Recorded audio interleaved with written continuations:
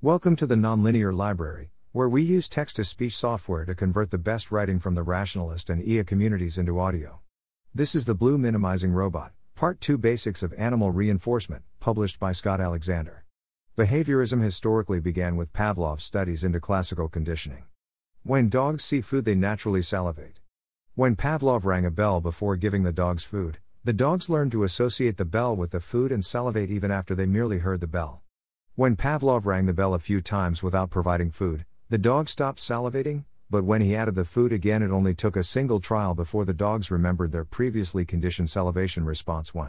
So much for classical conditioning. The real excitement starts at operant conditioning. Classical conditioning can only activate reflexive actions like salivation or sexual arousal. Operant conditioning can produce entirely new behaviors and is most associated with the idea of reinforcement learning. Serious research into operant conditioning began with B.F. Skinner's work on pigeons. Stick a pigeon in a box with a lever and some associated machinery, a Skinner box 2. The pigeon wanders around, does various things, and eventually hits the lever. Delicious sugar water squirts out. The pigeon continues wandering about and eventually hits the lever again. Another squirt of delicious sugar water. Eventually it percolates into its tiny pigeon brain that maybe pushing this lever makes sugar water squirt out.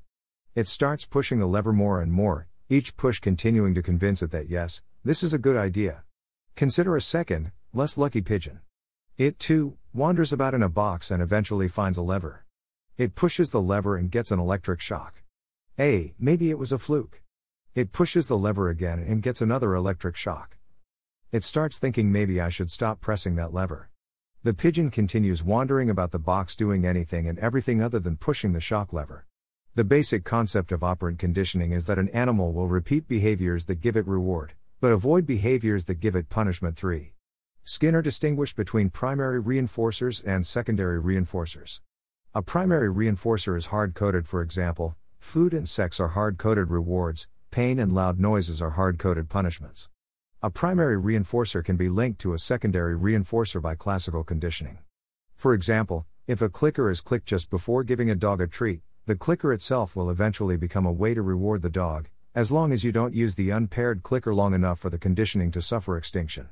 Probably Skinner's most famous work on operant conditioning was his study of reinforcement schedules. That is, if pushing the lever only gives you reward some of the time, how obsessed will you become with pushing the lever?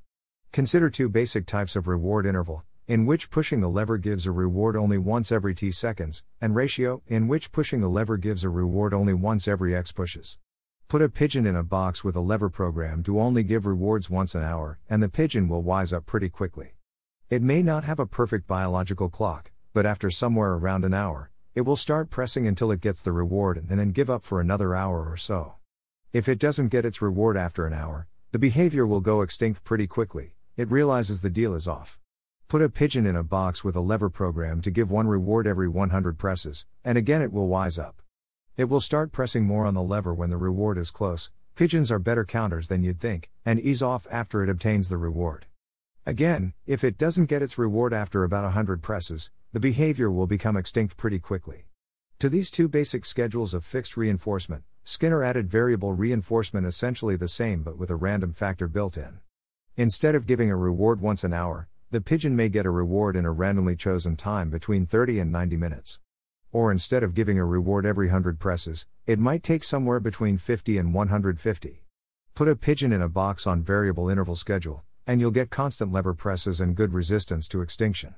Put a pigeon in a box with a variable ratio schedule, and you get a situation one of my professors unscientifically but accurately described as pure evil. The pigeon will become obsessed with pecking as much as possible, and really you can stop giving rewards at all after a while and the pigeon will never wise up. Skinner was not the first person to place an animal in front of a lever that delivered reinforcement based on a variable ratio schedule. That honor goes to Charles Fay, inventor of the slot machine. So it looks like some of this stuff has relevance for humans as well. For tomorrow, more freshman psychology lecture material. Hooray! Thanks for listening.